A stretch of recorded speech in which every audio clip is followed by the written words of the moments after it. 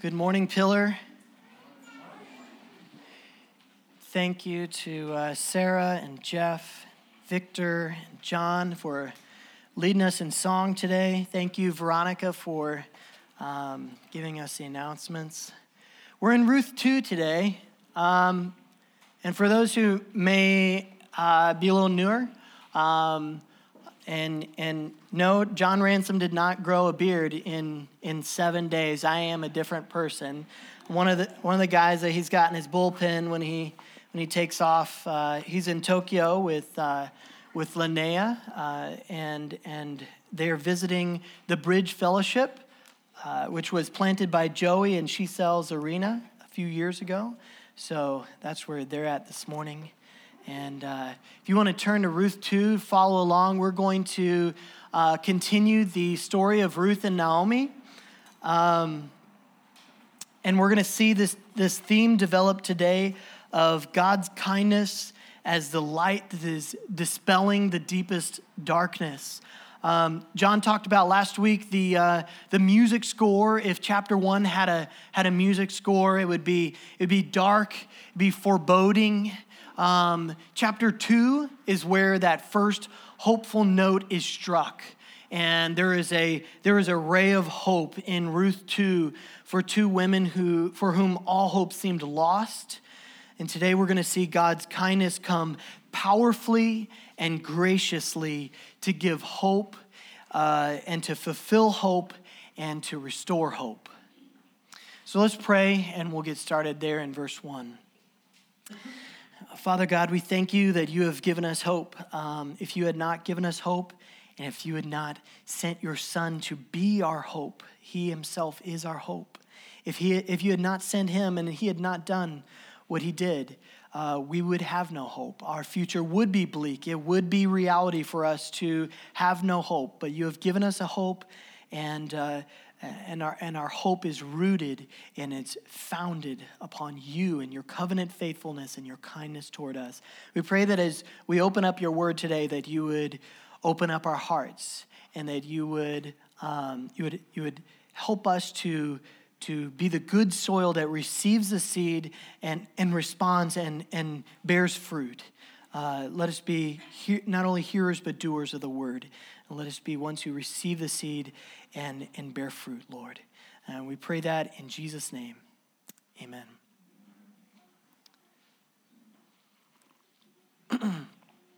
So we've got 23 verses in Ruth 2. I've split these up into 3 sections because 3 is the magic number, right? 3, you can't preach a sermon. 4 or 5 is just weird. I have had a preacher say, in closing, I have 17 points. I'm serious. I'm like, what? So anyway, with that being said, 3, verses 1 and 2 is hope in God's kindness given by God's kindness. Verses 3 through 17 is hope in God's kindness fulfilled by God's kindness. In verses 18 through 23, hope restored by God's kindness. So we're going to start in verses 1 and 2 here. We're going to see hope in God's kindness that has been given by God's kindness. As we saw last week, toward the end of chapter 1, verses 22, Naomi and Ruth have made the journey to Bethlehem. They came to Bethlehem at the beginning of the barley harvest. This occurred around April and May, and the wheat harvest was a few weeks later, so the fields were busy. The reapers were out there. They were harvesting the crop. The crop was then threshed and winnowed and then either stored or distributed. It was a busy time out in the fields outside of the city. And as Ruth and Naomi are settling into a place in the city, Ruth takes the initiative and asks permission to go out and glean after the reapers because they were widows. Ruth and Naomi were widows, and Ruth both of them had a certain opportunity to go and to glean after the harvesters in the field, after the harvesters had been through. This was a form of generosity that had been instituted in Israelite culture back in Leviticus 19 and Deuteronomy 24. We see that God commanded the farmers and the vineyard owners, don't strip your fields bare. Don't harvest all the way to the edge. Don't harvest the corners. Leave them. And the grain that falls to the ground inadvertently, don't reach down and pick it up. Leave it. Leave it and leave some of it standing on the edges and the corners so that the widows and the poor, the sojourners and the orphans could come and gather something to sustain them. This is a society without a robust safety net. This is one of the only ways that the poor could gather something to sustain them. In other words, it was for people who had no family to lean on. And Ruth, coming into this nation, has no family or clan. She has a mother-in-law who she has no covenant connection with. That was with her husband, who's now dead. She returns with her mother-in-law. And so, also, this is a dark time in Israel. This is the time of the judges. The culture has degenerated significantly. Gleaning, actually, at this point, carries a risk and a danger. One commentator says that Ruth's determination to go out and glean as a young foreign woman was no less than courageous. If we also see this in light of Deuteronomy 23, just a chapter before that whole command to leave the corners for the poor, in Deuteronomy 23, we see something very interesting. God says, "You shall not let any Moabite into your assembly." That's Ruth. Ruth is a Moabite. And God's decree, his command to his people, is in force. And so Ruth is showing up as a canceled person. You know, we live in a culture today where people get canceled, and some of them for good reason. Ruth shows up, her whole people was canceled by God. How would you like to be a person was canceled by God? You cannot be part of my people forever. That's Ruth. She comes in and she comes into a culture that has degenerated, and she comes in as a unwanted person in a lot of ways. So she is in more danger than others. She was risking harassment, harsh treatment. She could get screamed at. "What are you doing here, foreigner? Why have you come to Bethlehem? You know what your people did to us? You know what Deuteronomy 23 says? God commanded that we should not allow you into our assembly." She was even She was risking being physically or sexually assaulted. She had no family or clan nearby that if she was in distress, she could call out to and they would hear her. There's no police. There's nobody who would come to her rescue. And so she goes out in those conditions, and she goes out with a hope. Before we get to that, Naomi's reply to Ruth asking for permission to go out, she simply says, "Go, my daughter." As in, this is our only option. If you do not glean, the cabinets will be bare. We will not have food. As John preached in chapter 1 last week, one of the things he highlighted was Naomi's bitter response to her circumstances and what has transpired in her life. She was not grieving well. And a root of her dysfunctional grieving, we can spot it in chapter 1, verse 20, in her theology. In the way that she articulates it, she says in verse 20, chapter 1, she says, "Do not call me Naomi, call me Mara, for the Almighty has dealt very bitterly with me." That's all that she says. When she returns after all these years of being in Moab, her summary is, "The Almighty has dealt bitterly with me." She characterizes all that God has done in her life with one word: bitterly. She takes the tragedies that God has allowed at one point in her life and projects it out as the singular theme of her story. Now, let's be fair to Naomi. Let's be fair that those were tragedies. This is a dark time. This is a really tough time. This is a deep darkness that she's in. But despite that, the fact is she has projected too far. She's assumed too much about God's designs, as chapter 3 and 4 will show plenty about. And you know what? We often do that too. When we're overwhelmed by what's going on currently in our lives, our current circumstances, we often get overwhelmed and we begin to say, what is God doing to me? God is like he has dealt bitterly with me. We're tempted to color all of God's works in our life as it's been bitterness. So out of her belief that God's hand is one of bitterness in her life, she changes her name to Mara, meaning bitter, indicating that the bitterness in her heart has begun to affect her at the identity level. And so there's something about what you believe about who God is and what he has done that directly affects and your identity, and your identity really flows out of, and what you do flows out of.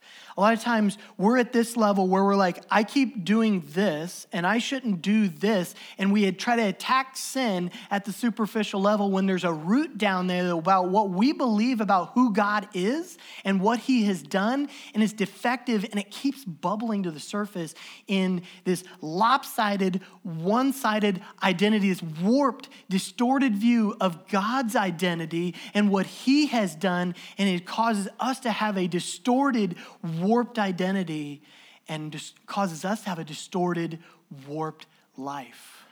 It flows out of who we believe God is. If we believe that God is the one, he's heavy-handed, he deals bitterly with us, he gives us tit for tat, he never leaves us alone, he's always on top of us. If we believe that's what he is and what he does, then our identity and what we do will reflect that. And we're seeing that here in Naomi. The hope in God's kindness here. I said that verses 1 and 2 showed a hope in God's kindness. It's not Naomi's. It's Ruth's. It's in an unexpected place. A canceled person. A person who's a foreigner, who is not born in Israel, not born and raised in Israelite culture, hasn't maybe heard all the stories, maybe a few of them from her husband before he died. Maybe she heard some of those about God's covenant faithfulness. But it is Ruth, through God's kindness, through God's grace, it is Ruth, the one who has this hope begin to blossom first. She recognizes that she's one of the lowest socioeconomic statuses in the community, without the means to sustain herself and much less her mother-in-law. So she looks to someone else to show her kindness. She has nowhere else to turn. She has no job prospects. In the midst of her own grief, and despite her mother-in-law's bleak theological framing of their circumstances, Ruth had a hope that God would show her kindness. Now, we're not told in great detail about Ruth's faith. The narrative doesn't go in great detail about that. But we do know some things about Naomi. She was given the opportunity to go back to her people and to their gods, and she turned it down. She turned it down for what? Her mother-in-law who could not provide her a husband, her mother-in-law who could not provide her food, her mother-in-law who is in despair, who isn't talking a whole lot. She's very short on words. And she turns down this opportunity to go back to what she's familiar with and her people and her gods. She turns it down. For what? It's not for Naomi. That would be my argument. She cares for Naomi, but it's not her hope. She cares for Naomi and she wants to take care of her, but where is she going to get the means? What is her hope for getting what she needs to sustain herself and her mother-in-law? It's not coming out of Naomi. Naomi doesn't have that abundance. She's in despair. God is the one who has the abundance that Ruth needs and Naomi needs. And she's looking to him. This is my argument. We see not only that she turned down the opportunity to go back to the gods of the people she was born in, but she also says to Naomi in verse 16, your God will be my God. A slight majority of commentators, not everybody has agreed on this, but a slight majority would point to this moment as likely being the point of Ruth's conversion. And someone might object, fairly, that Ruth's statement is not a true hope in God, that it is more of a statement of a commitment to Naomi. Where you go, I will go. Where you lodge, I will lodge. Your people shall be my people. Your God will be my God. Chapter 1, verse 16. The you and the your pronouns there all are referring directly to Naomi. They are. Where you go, I will go. She's not saying this to God. She's not kneeling before God. She comes to Naomi and she says this. So someone might say that any hope that Ruth has in God is a piggyback of Naomi's hope. There's a number of reasons why I think that that's not true, and the main one is Naomi's not got much hope to piggyback on right now. She's not giving much hope to piggyback on, and Ruth's hope is distinctly different, is following a much different pattern than Naomi, and her pattern of response to bereavement is very different from Naomi's as well. Ruth is not changing her name and accepting an identity of bitterness. She's not accepting the narrative that Naomi is speaking about God's hand just being against her. For all of the details that we are not given about Ruth's faith, we do see someone here with a measure of hope in God's kindness. For however much she understands about it or how much it is developed at this point, there is a measure of hope in God that has been stirred by God and has been caused to grow by God. It is a gift to her. We see circumstances that two women have experienced very similar tragedies and circumstances that are a perfect mixture for cynicism and for bitterness. And if God doesn't work in that directly, that's what will grow, is bitterness and cynicism. If he leaves us alone in our circumstances without causing hope to grow directly by his grace and the activity of his Spirit, that's what will grow. If a farmer does not go out into the field or a gardener doesn't go out into their garden and pull out the weeds and till the soil and cultivate it, it's not going to happen. It's going to grow weeds because the ground is dysfunctional and broken because of this fallen world, just like our hearts. And our hearts will just grow those weeds of bitterness and cynicism if God doesn't come in and cultivate and cause hope to grow and plant what is not already there. He plants the seeds of hope. They're from him. They're out of his abundance. He's the originator of it. It doesn't originate in us. It is a gift from God. God, in his kindness, causes hope to grow in us for the things he plans to give us in his kindness. It begins with God and it ends with God. In his kindness, he gives us the hope, and in his kindness, he fulfills the hope. And now, that's where we're going to turn in verse 3. But let me ask you something to think about when you leave today. What hope has God kindly given you? And as you'll hear me argue today, he has given it to you. My question is not, has God given you a hope?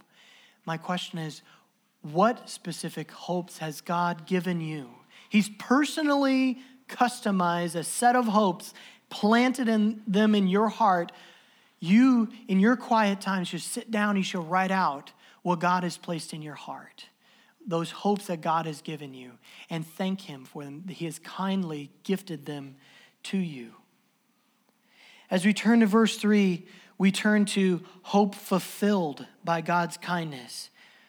We can see his sovereign hand at work. As the reapers make their way through the fields, Ruth comes and she's gleaning what is left behind. There's boundary markers where you can see different parts of the field are owned by different people, but there's no fences. So Ruth is able to move freely about in various parts of the field owned by different owners in an attempt to gather as much as she can.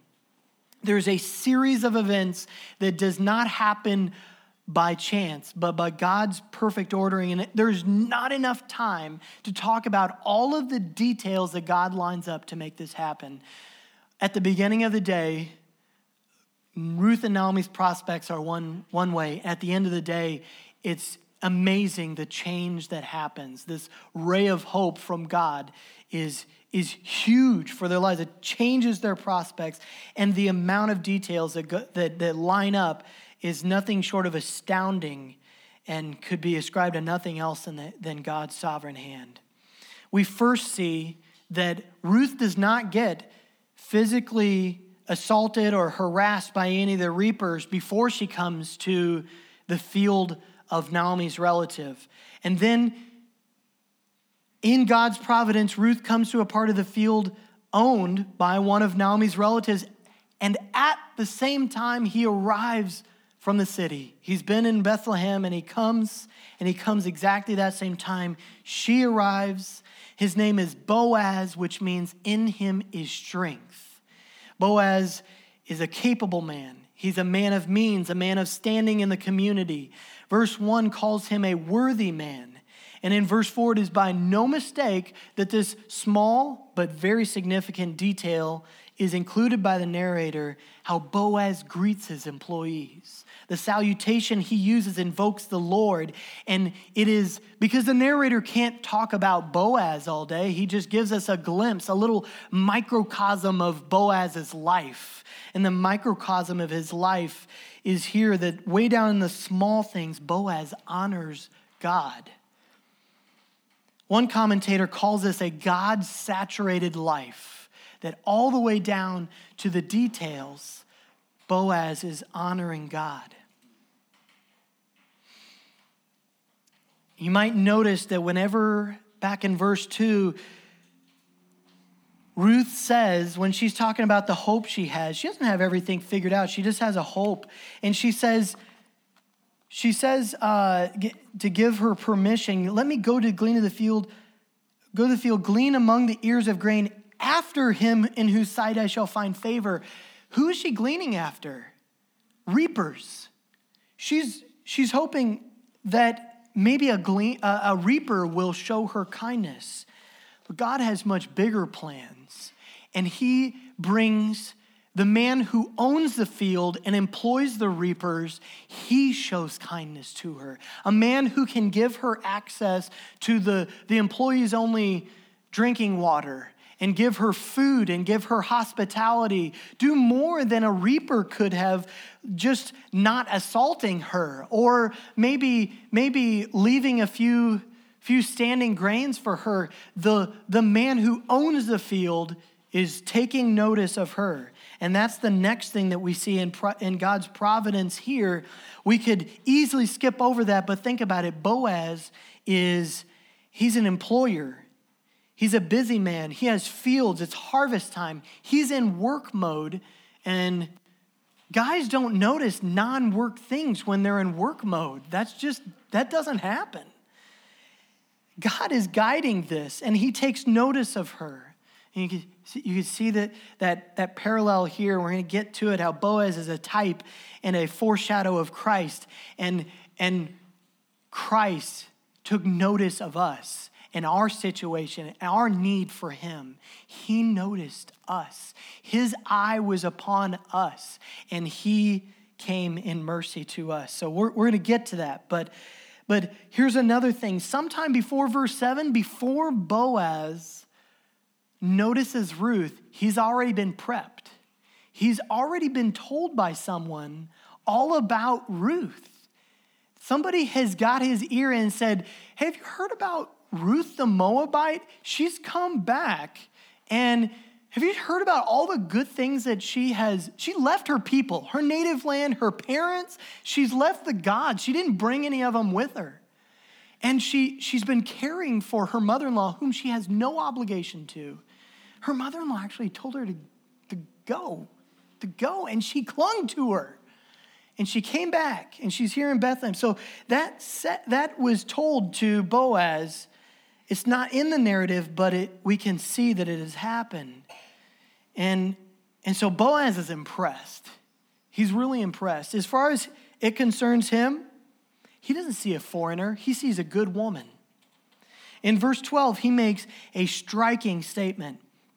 He says this, "The Lord repay you for what you have done, and a full reward be given you by the Lord, the God of Israel, under whose wings you have come to take refuge."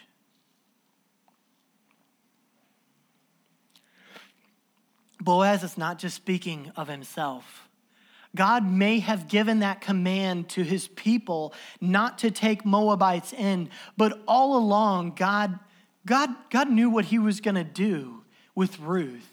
And he knew that what he was going to do with his son at the cross, and that all peoples from every tribe and every tongue and every nation would have hope in him. He knew that he was going to do that. And so I guess you could say God breaks his own rule here, but he can, right? He can do that. He broke his own rule, and he starts showing kindness to Ruth through Boaz. And you could even say that behind Elimelech's disobedience way back in the day, God had a plan.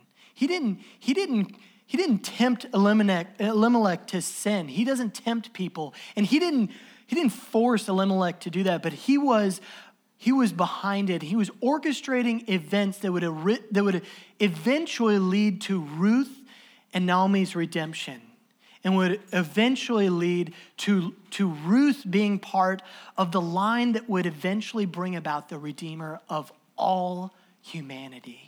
That God would lavish his kindness on everyone, all of rebellious humanity.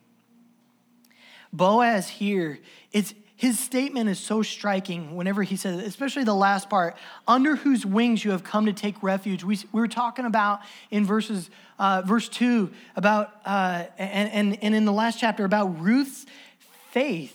And Boaz she may not understand everything that the Spirit of God and the grace of God is working in her, but Boaz, it's as if he's prophetically affirming what has taken place in Ruth's heart and what God is doing.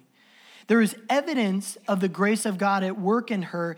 And like I said, she may not understand everything, but at this point, Boaz looks at it and he's like, you didn't come back here because you have a mere hope in man. You came back here because you believe in the kindness of God's heart. You came back to take refuge under his wings. Ruth came to Bethlehem with her mother-in-law because she believed in the kindness of God's heart. And the narrative doesn't tell us all about that and how that developed. It just shows us that it developed. And we know where it came from. It came from God. So Boaz notices her, and he's impressed, and he speaks this prophetic affirmation to her of what God is doing in her life. He recognizes it. And then he proceeds to lavish favor and kindness on Ruth throughout the day. He says, stay in my field. Don't risk going into another's field. Whatever you need to glean and more, you will get it from my field. He charges the young men not to touch her. He instructs them, do more than just leave the inadvertent falling grain. Pull some out for her and just leave it for her. Show her this kindness. Then he invites her to have a meal with him. He provides a meal for her, shows her hospitality, gives her access to the employees drinking water. Last week, John talked about coming back into the warmth of the presence of the Father. For Naomi, who was born in Israel, this is a return, coming back to the presence of the Father. For Ruth, who was born in an enemy nation from a canceled people, she wouldn't have had the experience of the presence of the good Heavenly Father. So think about Ruth's experience right now. She's being shown this lavish kindness by Boaz, and it feels distinctly different than any love or kindness she had experienced in Moab.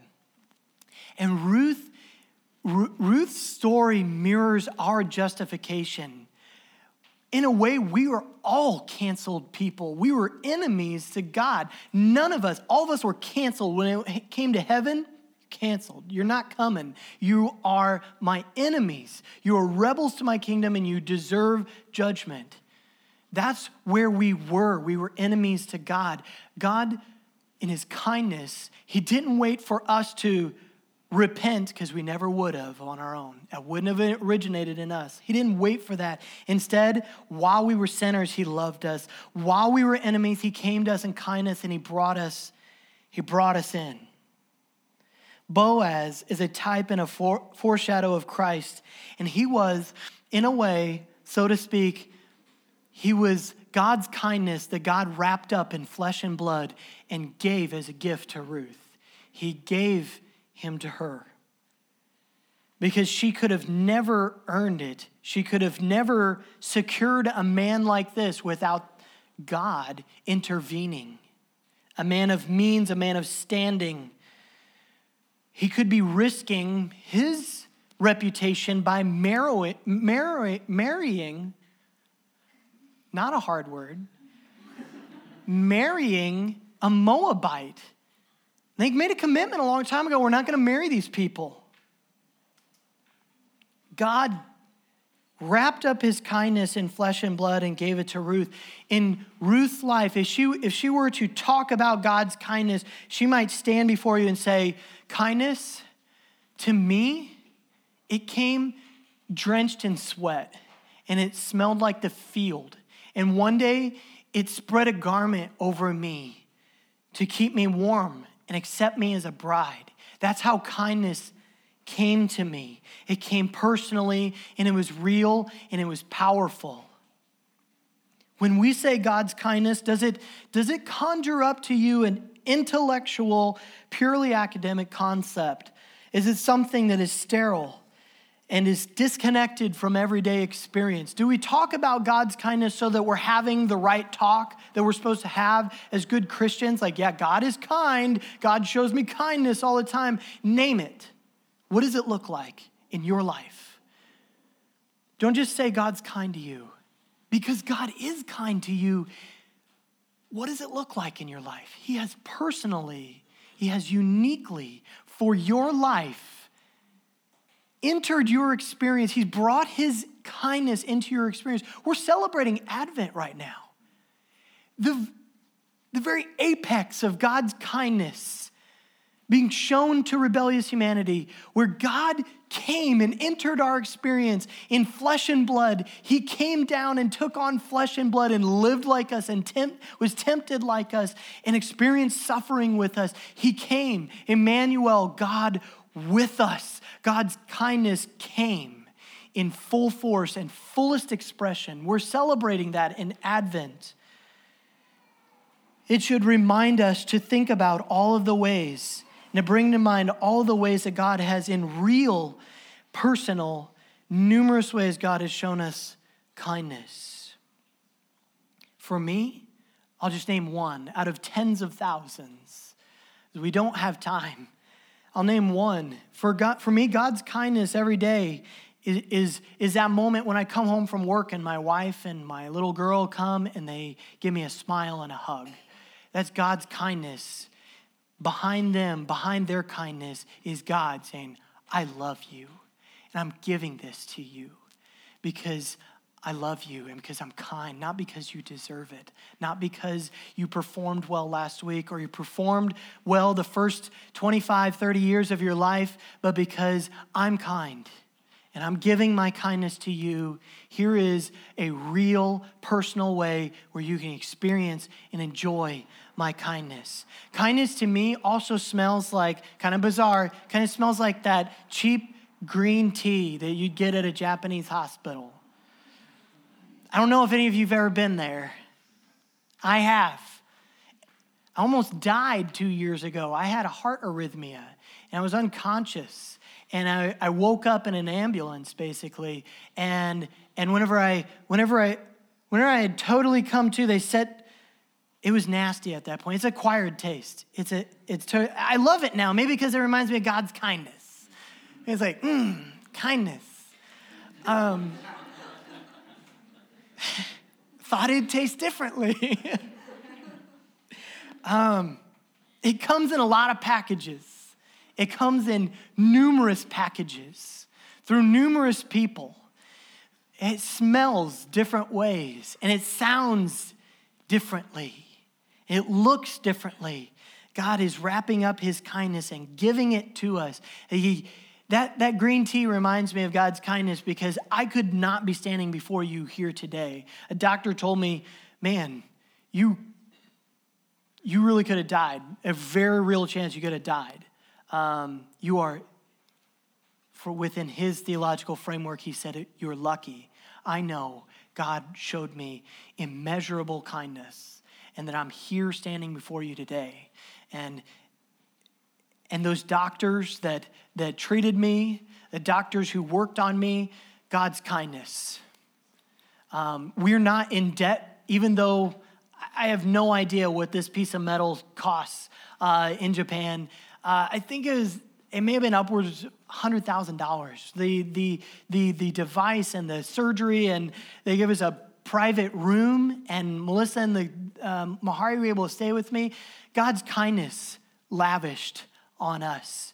We barely paid anything for this. I have an ICD that it doesn't really do anything, but if I have another heart arrhythmia, it will shock me, which will not feel like kindness, but is kindness.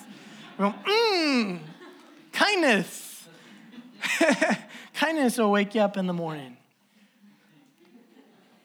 Sometimes kindness it's unexpected how it looks and feels. My daughter, Mahari, she's 2, so she wants kindness to be ice cream at breakfast and Peppa Pig all day. Peppa Pig marathon and ice cream. Out of my kindness, I don't wrap it up that way every day because she would be regretting my kindness coming to her that way every day when her health suffers and she's got an attention span that's like this, you know? And so I don't give that to her.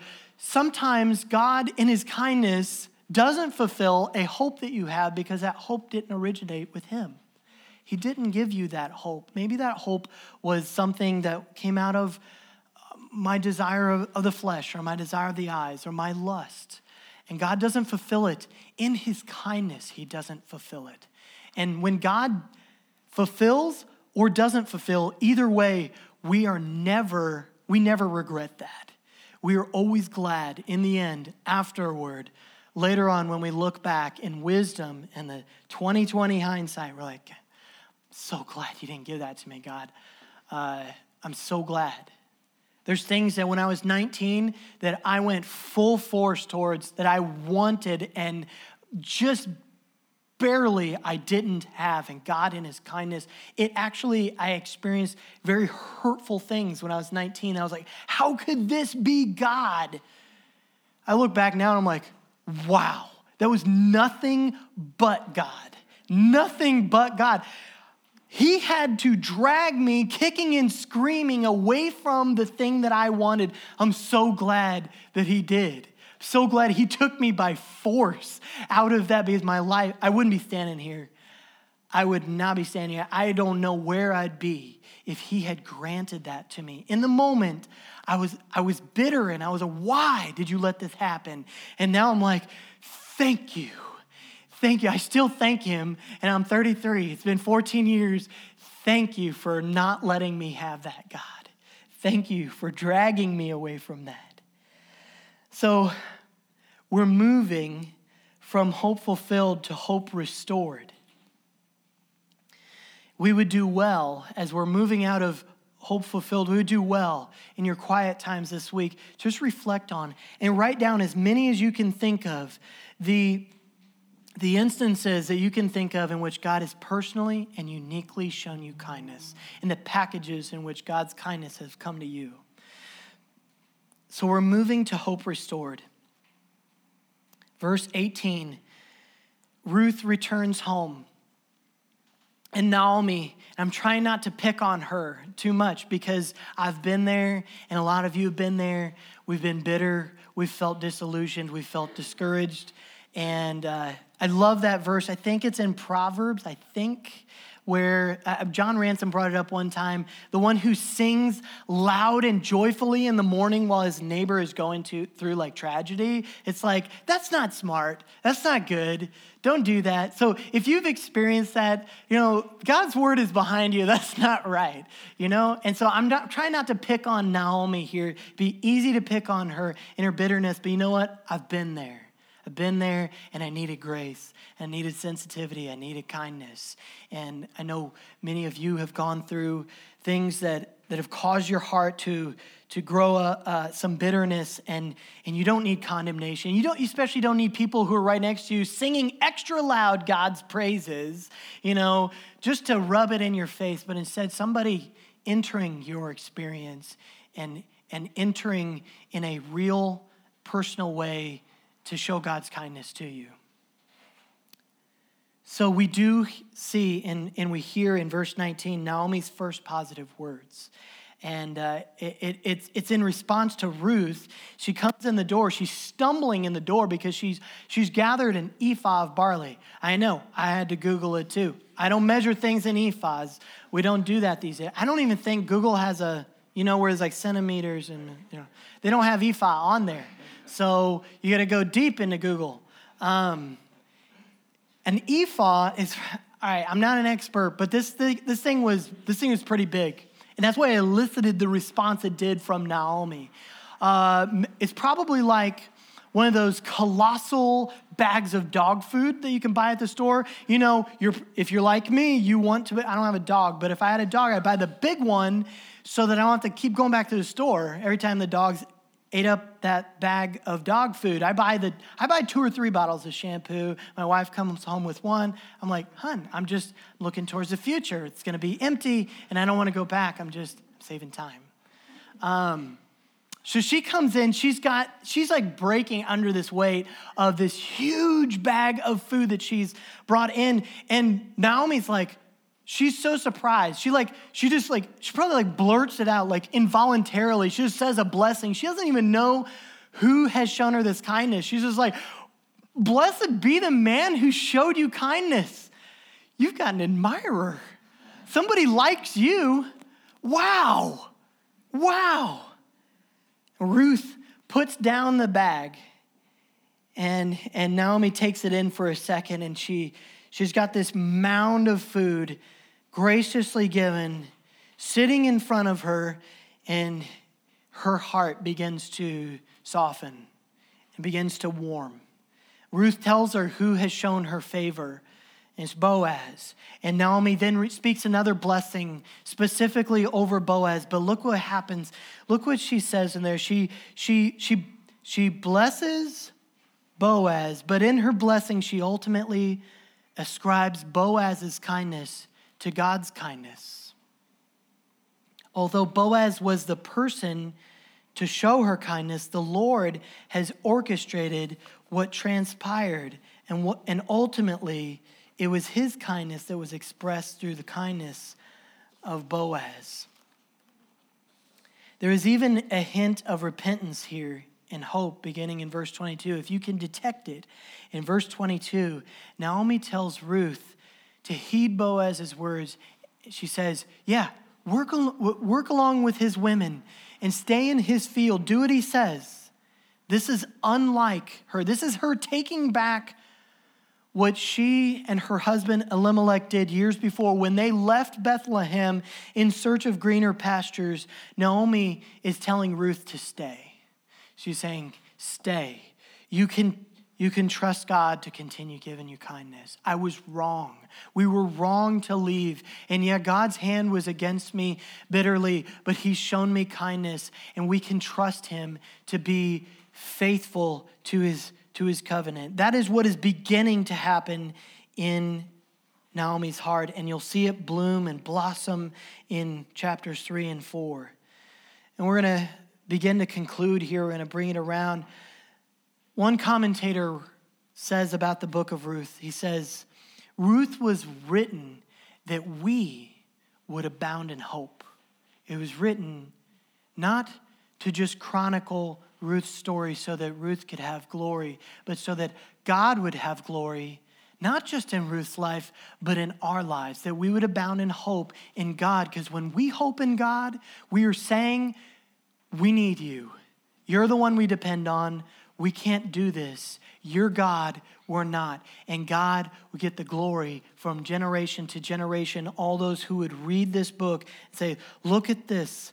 The one who came from the enemies of God, God drew her out, just like he drew me and you out. We were enemies to God, and he drew us out, and that we might abound in hope. Throughout this series, let us take hope in God's covenant faithfulness. Because he is faithful, his kindness will always come. There's darkness, there's pain, there's suffering, there's brokenness, there's all of this that we will experience. Sometimes it will feel like we do not see the light at the end of the tunnel. We don't know how it's going to come, but God's kindness will come because he is faithful. We don't clean up our act in order for his kindness to come, in order to tempt God or lure him in, or to say, God, look, I'm awesome now. I stopped doing that and that. Please show me kindness, please. God wants us to say, God, I can't clean myself up ultimately. I could stop doing this and stop doing that, but I need your work inside of me to truly draw my heart away from those gods and those idols and out of darkness. You're the only one who can truly bring light into this darkness. I'm the one who made a mess, and that's about all the power I have, is to make a mess. You're the only one who can clean it up. You're the only one who can draw me out. I fell down in the well. You're the only one who can pick me up and draw me out. I've been memorizing Psalm 103.